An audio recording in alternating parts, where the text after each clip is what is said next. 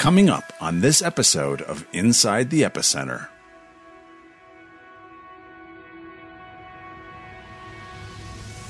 We talked about Afghanistan a lot last podcast, and we don't want to focus on that, but it is important to remember that 20 years on from the events of 9/11, we're still confronted with a chaotic and turbulent Middle East and a shifting playing field.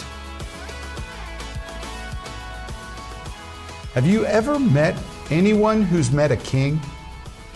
Welcome to Inside the Epicenter with Joel Rosenberg.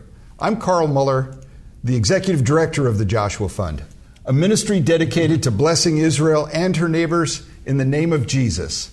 And I'm sitting today with Joel Rosenberg here in Washington, D.C. It's like this is the first podcast that we've done that we've actually been in the same place, same time, same side of the planet, yes. same city. So it's nice. Not Jerusalem to California. Good to see you, Good sir. to see you. Welcome. And I'm sitting with Joel today discussing something that was prominent in your new book, Enemies and Allies. You've met a king, you've met presidents, and you've met ambassadors, you've met crown princes. One of the great things, Joel, about talking with you about these things is that you've been able to write about that in your brand new book, Enemies and Allies. And I'm so excited to talk with you today about that and to have some of our podcast guests join us for that. So welcome. This is not my home and this is not your home, but welcome. Well, it's great to be with you, Carl. And for some of people who know that my wife and I lived in the D.C. area here for almost 24 years. And so in some ways it is like coming home, and we've got some family in the area. So it's very nice. Fascinating and very sobering season that we're in, where the events that are going on in Afghanistan, I think, are really highlighting who are our enemies in that part of the world, the Middle East, and who are our allies. And Israel is a great ally and is our most faithful ally for the United States. But a number of Arab countries have become great allies over time, or want to. And I think that's one of the elements of the book that I think most people don't realize, because if you love Israel, you tend to be very focused on Israel and her worst enemies, like Iran or Syria, Lebanon, whatever, Hezbollah.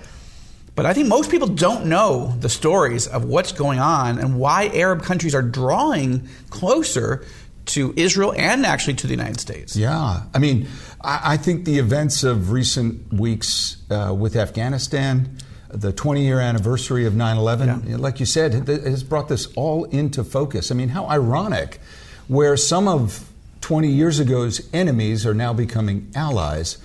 We have a situation where the enemies that we fought in 2001 and beyond are now the people that are running another country. We talked about Afghanistan a lot last podcast, and we don't want to focus on that, but it is important to remember that 20 years on from the events of 9/11, we're still confronted with a chaotic and turbulent Middle East and a shifting playing field. Shifting fast. And those were the threats. We talked about them. What's interesting, and when the other element of the book, and not just dealing with the threats, but the opportunities. Something crazy good is happening. I mean, Christians, we've been praying for decades and decades. I mean, 2,000 years for the peace of Jerusalem. Right.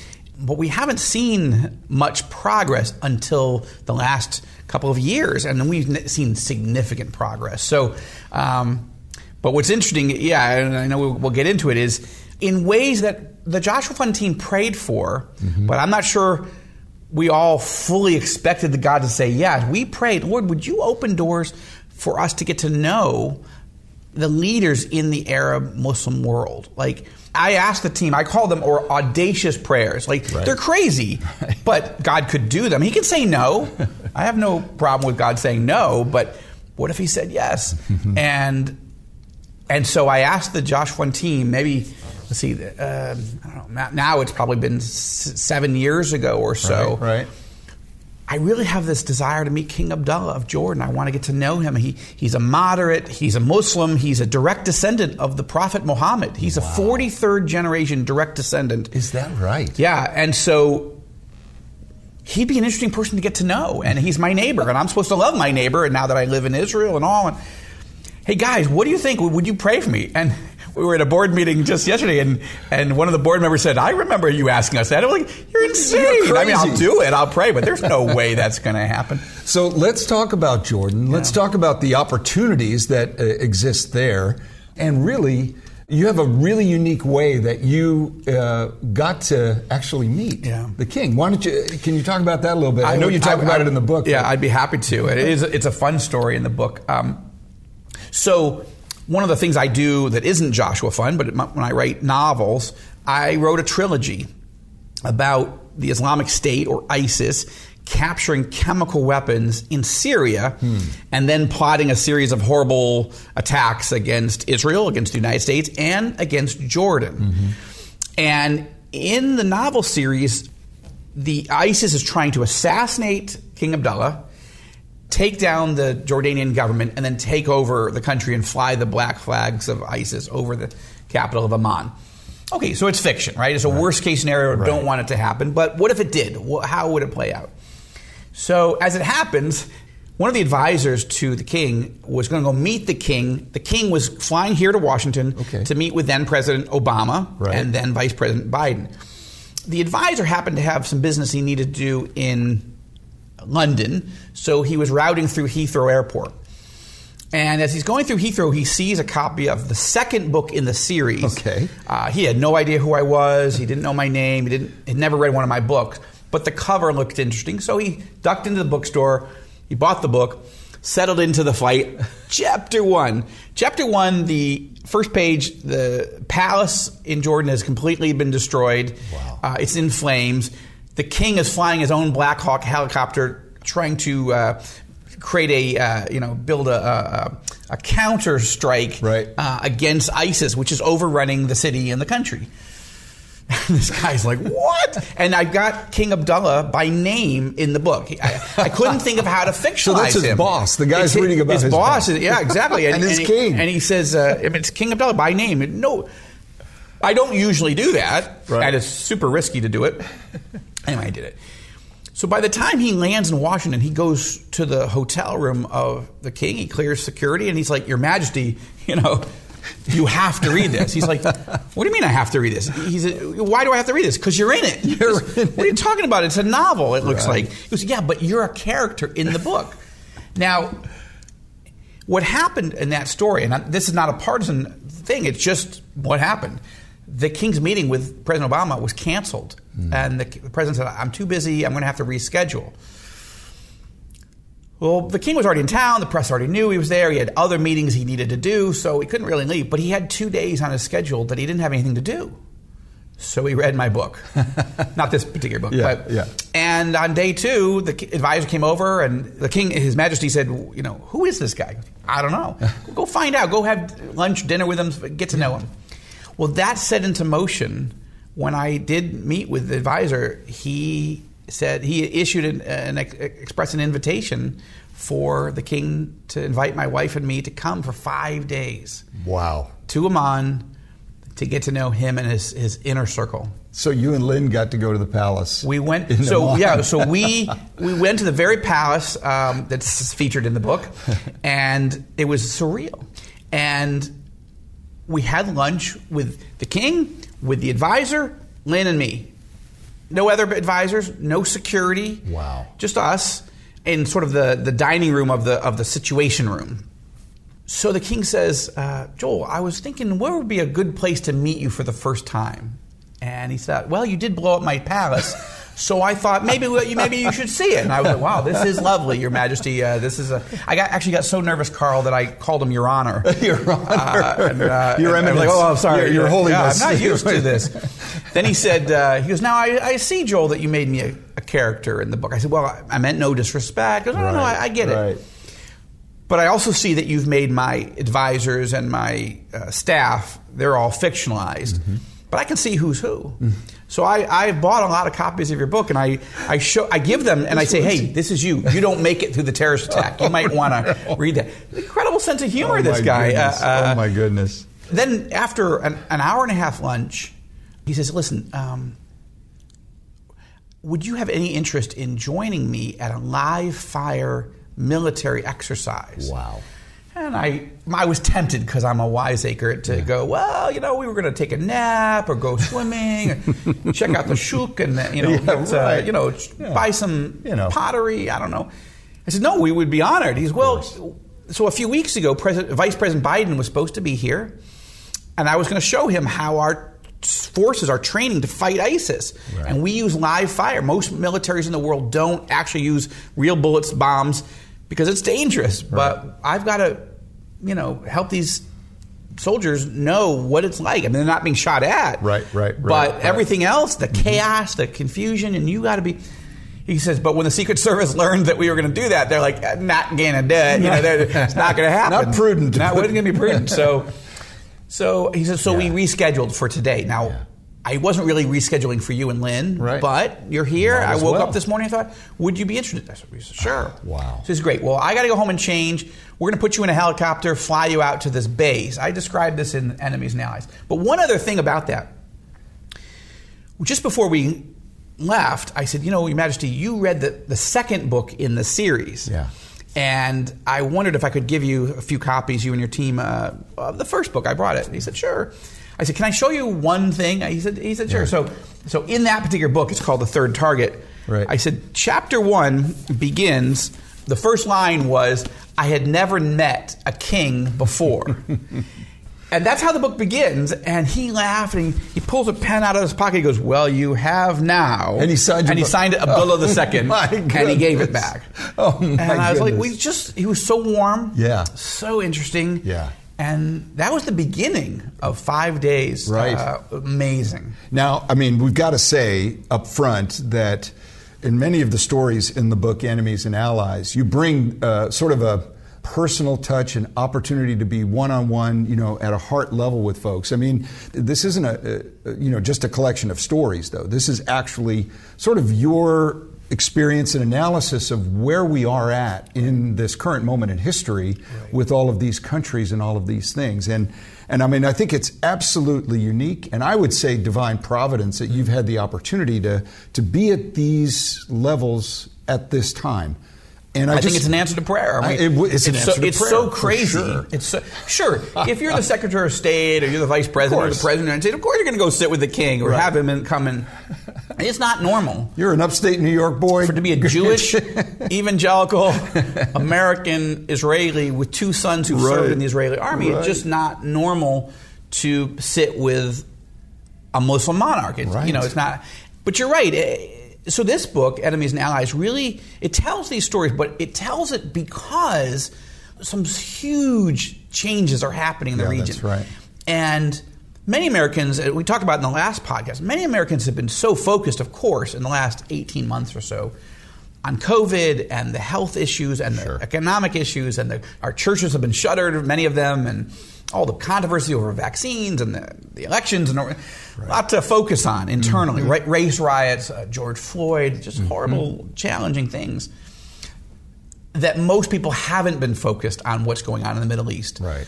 I slightly regret not putting this line in the book, but I will say to you, Carl, that I find myself reminded as this book has launched of the line from the least good Godfather movie where Michael Corleone says, as much as I try to get away from this thing, the more they pull me back in.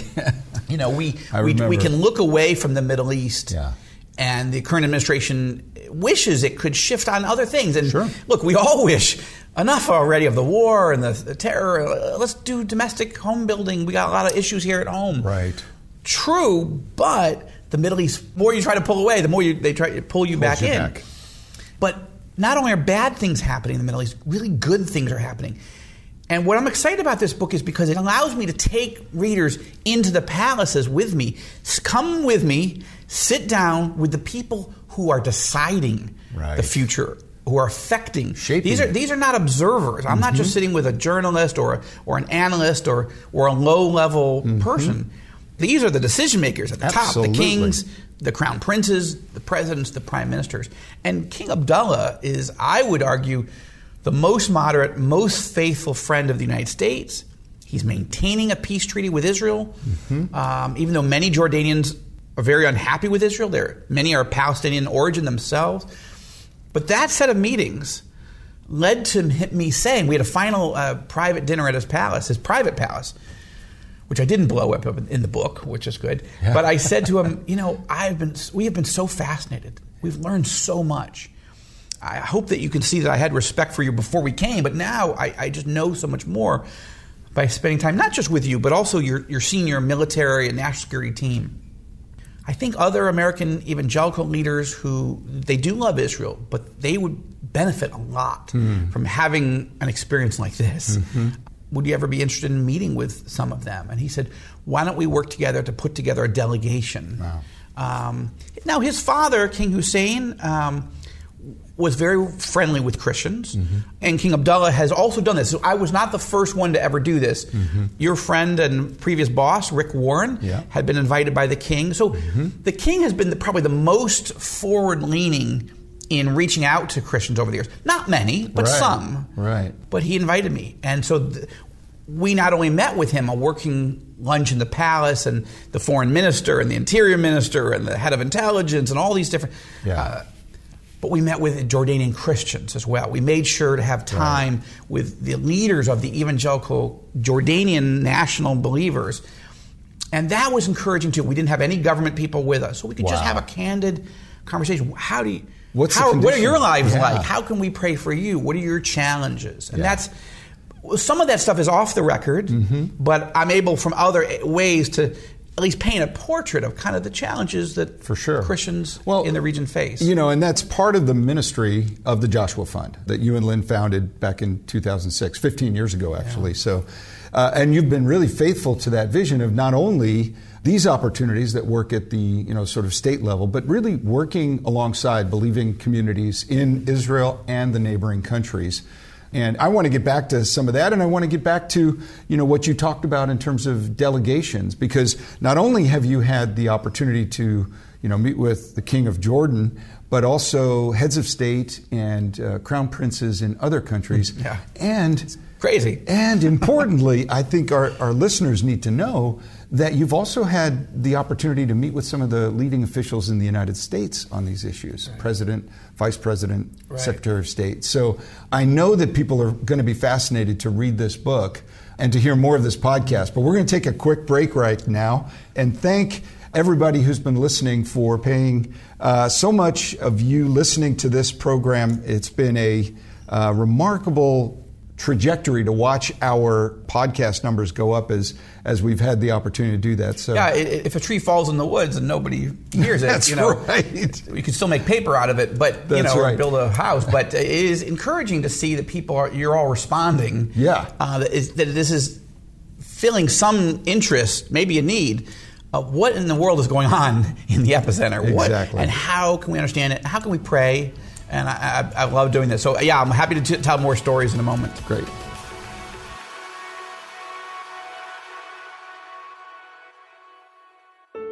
This is Carl Muller, Executive Director of the Joshua Fund. Scripture tells us that the prayer of a righteous person is powerful and effective.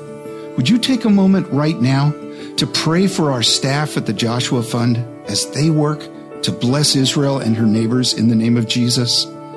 We're in a battle against the evil one, and your prayers make all the difference.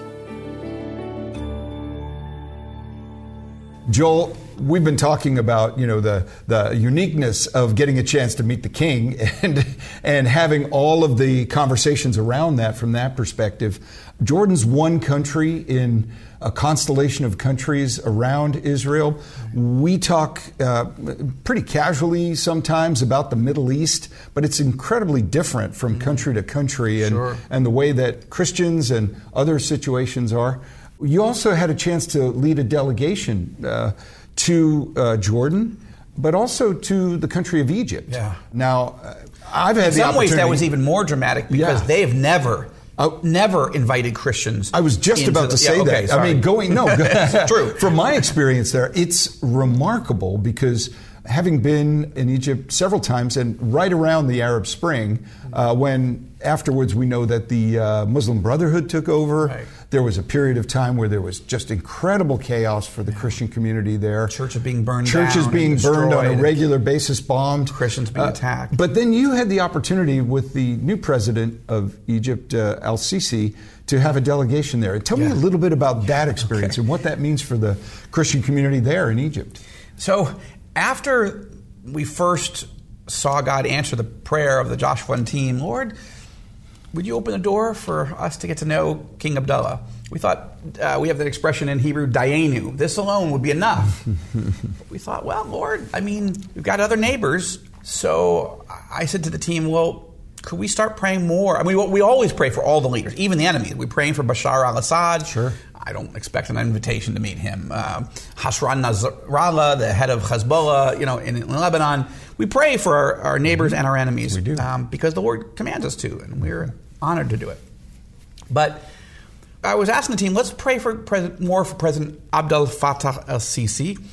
He's the one who removed the Muslim Brotherhood from power and became the president. He's controversial. I get it. Well, but he's all a of neighbor. these figures Well, they're are. all controversial. It's the whole region is full of controversy. But he's a really interesting figure, and I find myself being drawn to him more and praying for him. And let's pray for that. So everyone's like, okay, I guess, yeah, no. But our faith was a little bit encouraged, actually. So I asked people to pray. So what happened?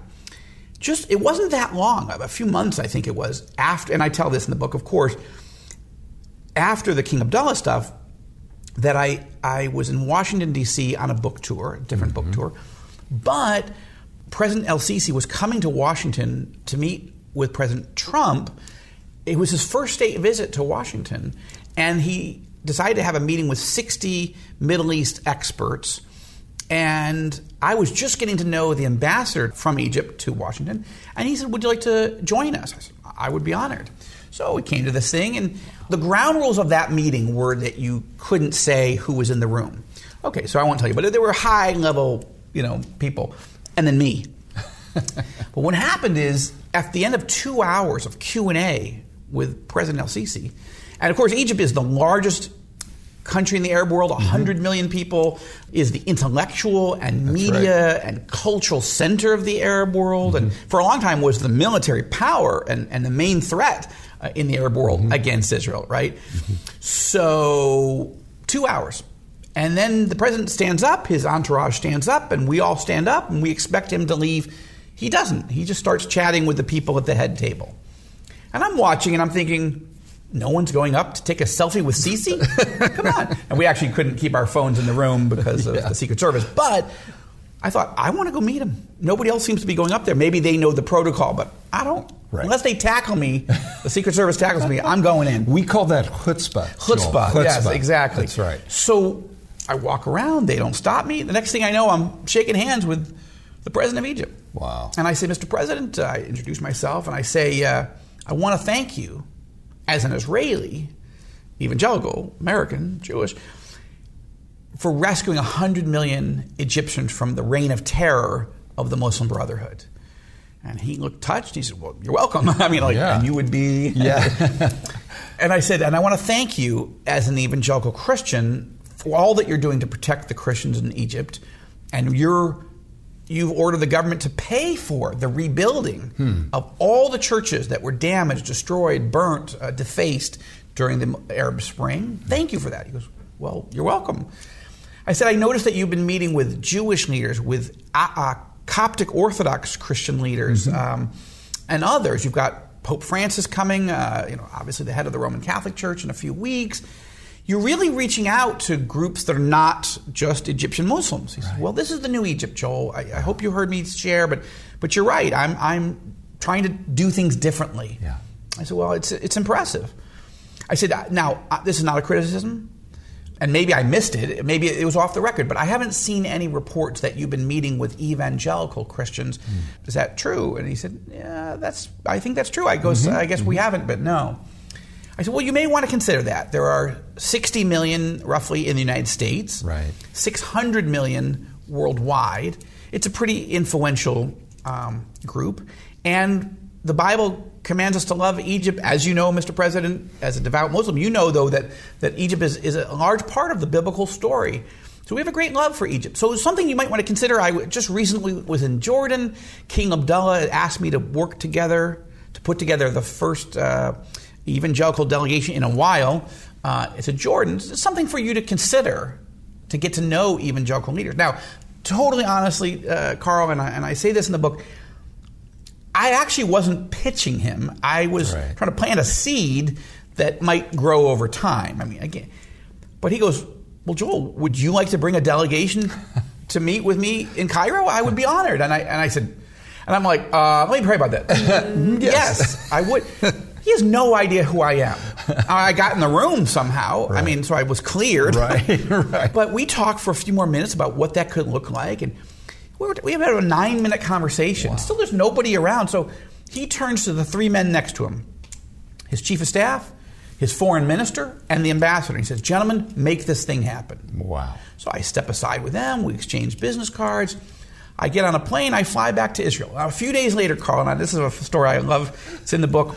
I get back to Israel, and a few days later, it's Passover. Right? So we're at the next door neighbors, who happens to be the head of the Bible college in Israel, and dear friends of ours. And there's a number of families from the college, and we're all there with our kids, and we're celebrating the exodus of the Jews out of Egypt, right? It's just a great, beautiful story. Wow. And they're like, wait, what? You just met with the president of Egypt, and he wants you to...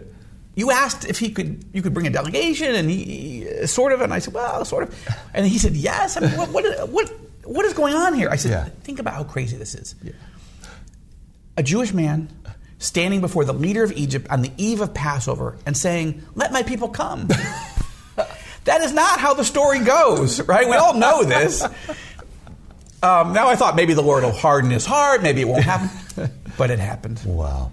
Just a few months later. That was April of 17, and by November 1st, we were sitting in the palace for a nearly 3-hour meeting. And I remember, this was before I was with the Joshua Fund, but I remember reading about that in the news and listening to the quotes, and I thought, this is absolutely remarkable. There's nobody else in the Christian world that I know of, I mean, apart from the Pope or the Pope of the Coptic Orthodox Church, that gets to meet with the president of Egypt in a context like this. And that alone would have been a Dayenu. Right. But it's led to multiple meetings and follow-up conversations with him and his team. Right. And we have a lot to cover. I mean, this is an incredible book. I mean, what I got from reading this book, and thank you for sharing it with me before the actual publisher got a chance to do the final.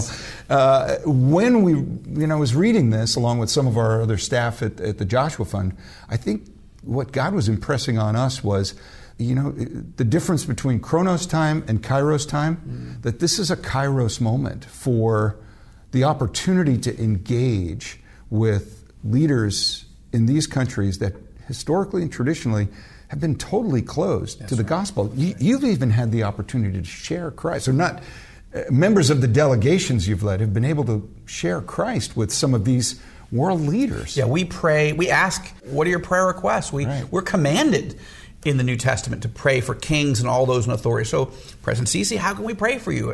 King Abdullah, how can we pray for you? Then we ask, may we pray for you before we leave? And they almost always say yes, and we actually pray. And we pray in the name of Jesus. We're respectful, but they've asked us to come as Christians. We're not. We don't have to hide that. They know who we are. Sure. But you're right. This is a Kairos moment. This is a moment that's unlike almost any other window of time in history. I mean, the Apostle Paul does meet with governors and kings and other leaders. He's usually in chains. Yes, that's right. But, we got to stay in nice hotels and, and have motorcades. We don't deserve this. We didn't. It was more than we hoped for, dreamt of, or imagined. It was a very Ephesians 3:20 moment. But what was great is, listen, Christians have not had the opportunity to bring up very sensitive and very urgent issues with the top Muslim leaders in the region, right? Yeah. We weren't just there to go, hey, this is fun, there's a palace, it's beautiful, I mean, this is great, and let's get a picture taken. we were like, listen, you got Christians here that are suffering. Like, can we talk about this? There is still persecution in Egypt.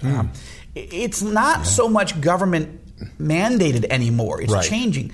But is every police officer and judge protecting Christians in every way?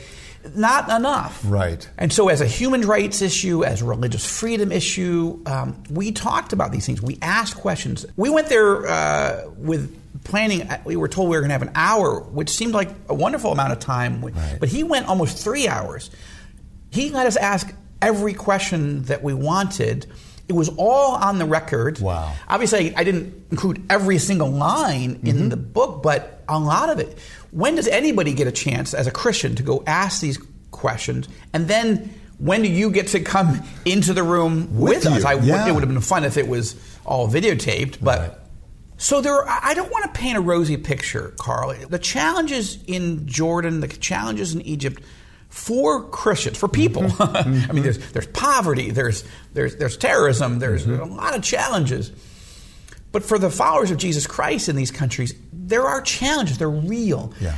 Now, the Christian leaders in both countries told us there's movement. We are seeing progress. But we don't want to make it sound like it's just all good. Yeah. And so I try to deal with these things in the book. Again, I also say, look, love them, hate them, agree with them, disagree with them. These are complicated leaders. They're the most consequential and complicated leaders in the region. But you get to hear them in their own words answer questions. Now, you may not like the answer. We didn't like the answer to some of the questions we've asked with these and others. But we were looking for long-term relationships. And so it's so important for our listeners to know that in these countries, I think sometimes we don't reflect on the fact that in these countries, Jordan, Egypt, Syria, Lebanon, there are historic Christian communities that have been there since the time of Christ. Right. And the challenge, of course, is they are oppressed minorities. They're sometimes denied basic access to economic opportunities, things that we take for granted, educational opportunities. And so creating an environment at the presidential or leadership levels in these countries has an effect of helping those Christian communities in the environment they live. It doesn't change the social dynamic or the family dynamic when it comes to conversion or various other things that happen within these countries, but it's remarkable that a conversation can take place and that the plight, the situation, the reality of Christian living in those countries can be brought up and government officials can respond to it, like you said. What a unique, and it's an opportunity. Yeah. That's what we're focusing on today is the opportunities that God is bringing, not just through you, but through many, many organizations, including the Joshua Fund, that are bringing some openness to this situation. Absolutely. And one of the positive effects, and again, having a 3-hour meeting, wonderful. It's not going to change the universe. But what was interesting about that first meeting that we had, the first public meeting, was that it wasn't supposed to be public at first. We were told it's going to be 1 hour and it'll be off the record. Wow. And I said back to the ambassador, that's fine. We are not looking for a photo op. What we're looking for is a long-term relationship, because there's a lot of issues we want to talk about. We want to strengthen our brothers and sisters on the ground in Egypt. By the way, as an aside, I flew to Cairo almost immediately after the invitation to meet with some of the major Christian leaders there to brief them that this was an opportunity. And I said, we are not looking to work around you. We're looking to strengthen you. What would strengthen you? Yeah. Their first reaction, by the way, was an Israeli Jewish evangelical, you're here to strengthen us? Like that they were uncomfortable with it. They stressed, actually. But as we got to know each other, they thought, well, one of the guys who built the bridge between me and them, he said, well, it's already happening. So how do we make the best of it? Right. And I said, we're here to serve you. Yeah. The president invited me to bring people, but we want to come and spend time with you all. We want to know how to pray for you. We want to know. Same thing we did in Jordan, we did in Egypt. And as we got to know each other, just relationship, that stress level, that fear that this could actually harm us began to go down. Now, none of us believe that we don't want to have crazy expectations that everything's going to be better and everything is better. Right. But one of the things that the Christian, both Coptic, Orthodox, we met with the Coptic Pope, Tawadros. We met with the head of the Protestants. So there's about roughly 15 million Coptic Orthodox Christians in the country and about 2 million Protestant evangelicals. We met with the leaders of both. And one of the things they both said is the fact that the president has decided now, so I'm compressing the conversations, but we had several of them. But eventually, the meeting with Sisi, they decided to make public. The palace did. They put out photos of us, and they put out a statement, and it became the front page story and the lead story on all Exactly. TVs. Yeah. That would have freaked out the Egyptian Christians 6 months earlier. But because we've been working on how can we work together, and we'd asked the palace, we want the head of the Protestant Christians to be able to be with us. The Coptic Orthodox Pope had a back problem at that time, but couldn't. Otherwise, we would have liked to have him in the room too. Sure. So he got to talk to the president. That was not normal. There'd never been an evangelical delegation. Wow. So all that to say, we learned from the Christian leaders that what was encouraging to them was, yes, we were getting to know them and hear their prayer requests, but also that the palace was saying, the Muslim president of the country thinks it's a good idea to spend time with the head of the Egyptian Protestants and with Christians from abroad. Therefore, that Christian-Muslim relations are a positive thing. In other words, Sisi was showing by example something that is not practiced in Egypt. That Muslims feel friendly towards their Christian neighbors. Now, some do, of course, but many think this is a gulf that cannot be crossed, right? So that was a longer answer than I intended, but I just think that we've gotten a lot of criticism from Egyptian Christians in the States who feel like that we are not being honest enough about the challenges that still remain. Right. And I think that in the book I am, but I say, and I cite the criticism, but I say, look, this is a long-term process. Yeah. We need to focus in part on the progress that's been made. The Bible tells us to honor those we can honor and give credit where credit is due, in a sense. Romans, Paul tells us that. But we still have to be honest and willing to say this is not good, and more progress is needed, much more progress. And you're absolutely right. More progress is needed. I mean, one of the things that is always fascinating to me are people who have the most to say about how diplomacy works are the people who know the least about it. And the idea that sometimes you have dialogue with people that you may have fundamental disagreements with. For example, you're talking to a descendant of Muhammad. You're talking to the president of the largest, Egyptian country in the Middle East and Muslim country, Egypt. Right.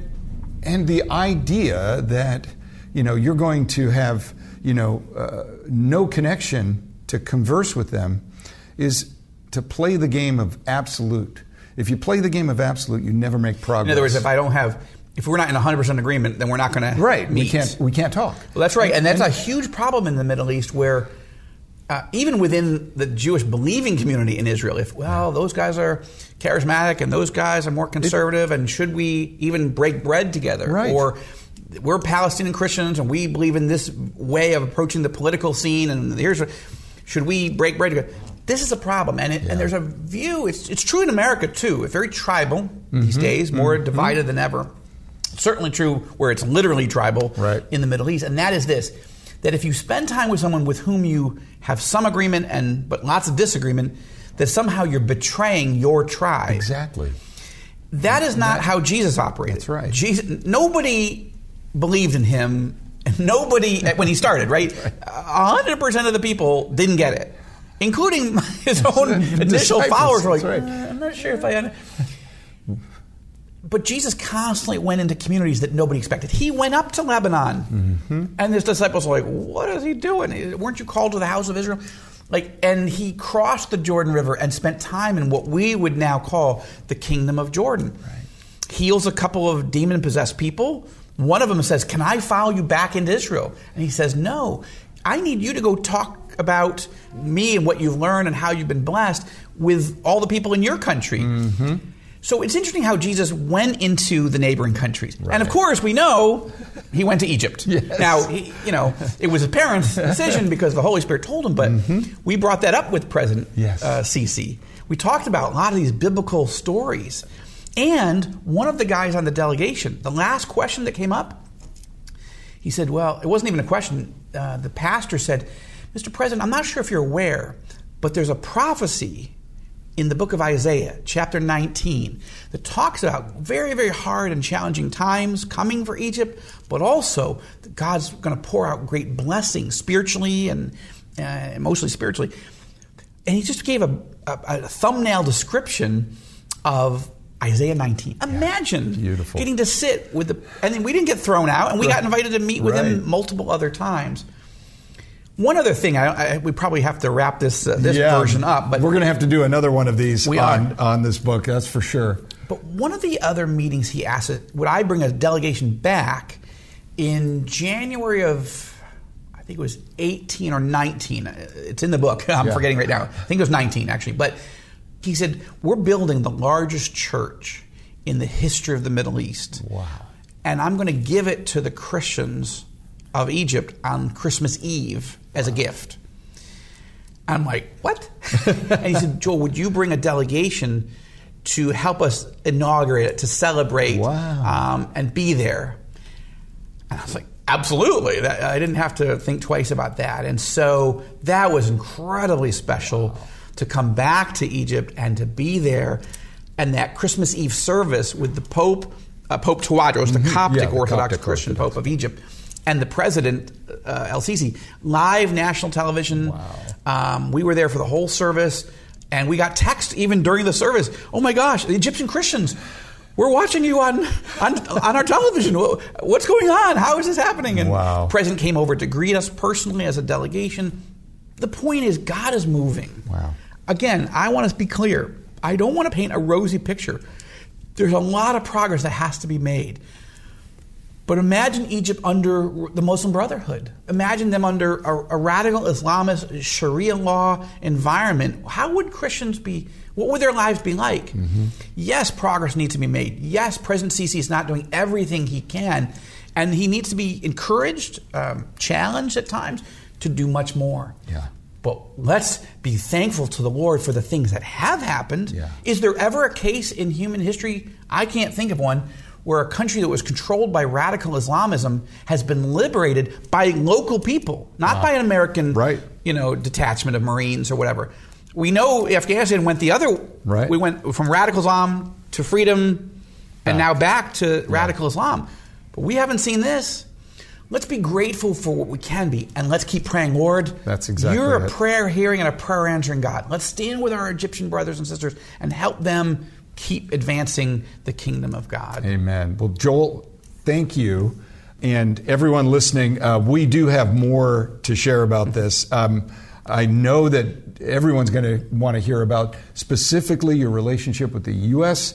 Abraham Accords and how that all took place. There's so much more. Again, this book it's not fiction. No, I got pulled into a thriller. That's right. It's real world, fast moving pace in the Middle East today. Your ability to write about that. I'm excited to tell more about this book to our listeners. And I want to thank you, Joel, for just taking the time to bring us into the palaces and bring us into the presidential meetings. Well, I'm honored to do it. And I hope that as people read the book, they'll also see that I talk about how do you make this practical. I have learned all this stuff, great, but how can I be more prayerful and more helpful to the Christians of Egypt and Jordan and others? And I talk about the Joshua Fund in one of the final chapters as why we do what we do and how people can get involved, because I don't want this to... So we often say, and maybe we close on this thought, we encourage people, learn, pray, give, and go. Okay. Right now, going is hard because of COVID. We can't take you to Egypt, take you to Israel yet. But we look forward to the doors reopening. But the book, the podcast is about learning. Yes. And it's about praying. And I hope that you will also financially contribute to the Joshua Fund, because this money goes to strengthen the very people on the ground that we're talking about. Yeah. And what an exciting time to stand with our brothers and sisters. Amen. Well, Joel, thank you. And thanks to all our listeners. If you liked what you've heard on this podcast, you can certainly check out the show notes that are at the bottom of the of your listening stream, and follow through on some of the things that Joel's talked about by getting involved with the Joshua Fund. You can go to our website at joshuafund.com. And for Joel Rosenberg and the Joshua Fund, I'm Carl Muller. Thank you for listening.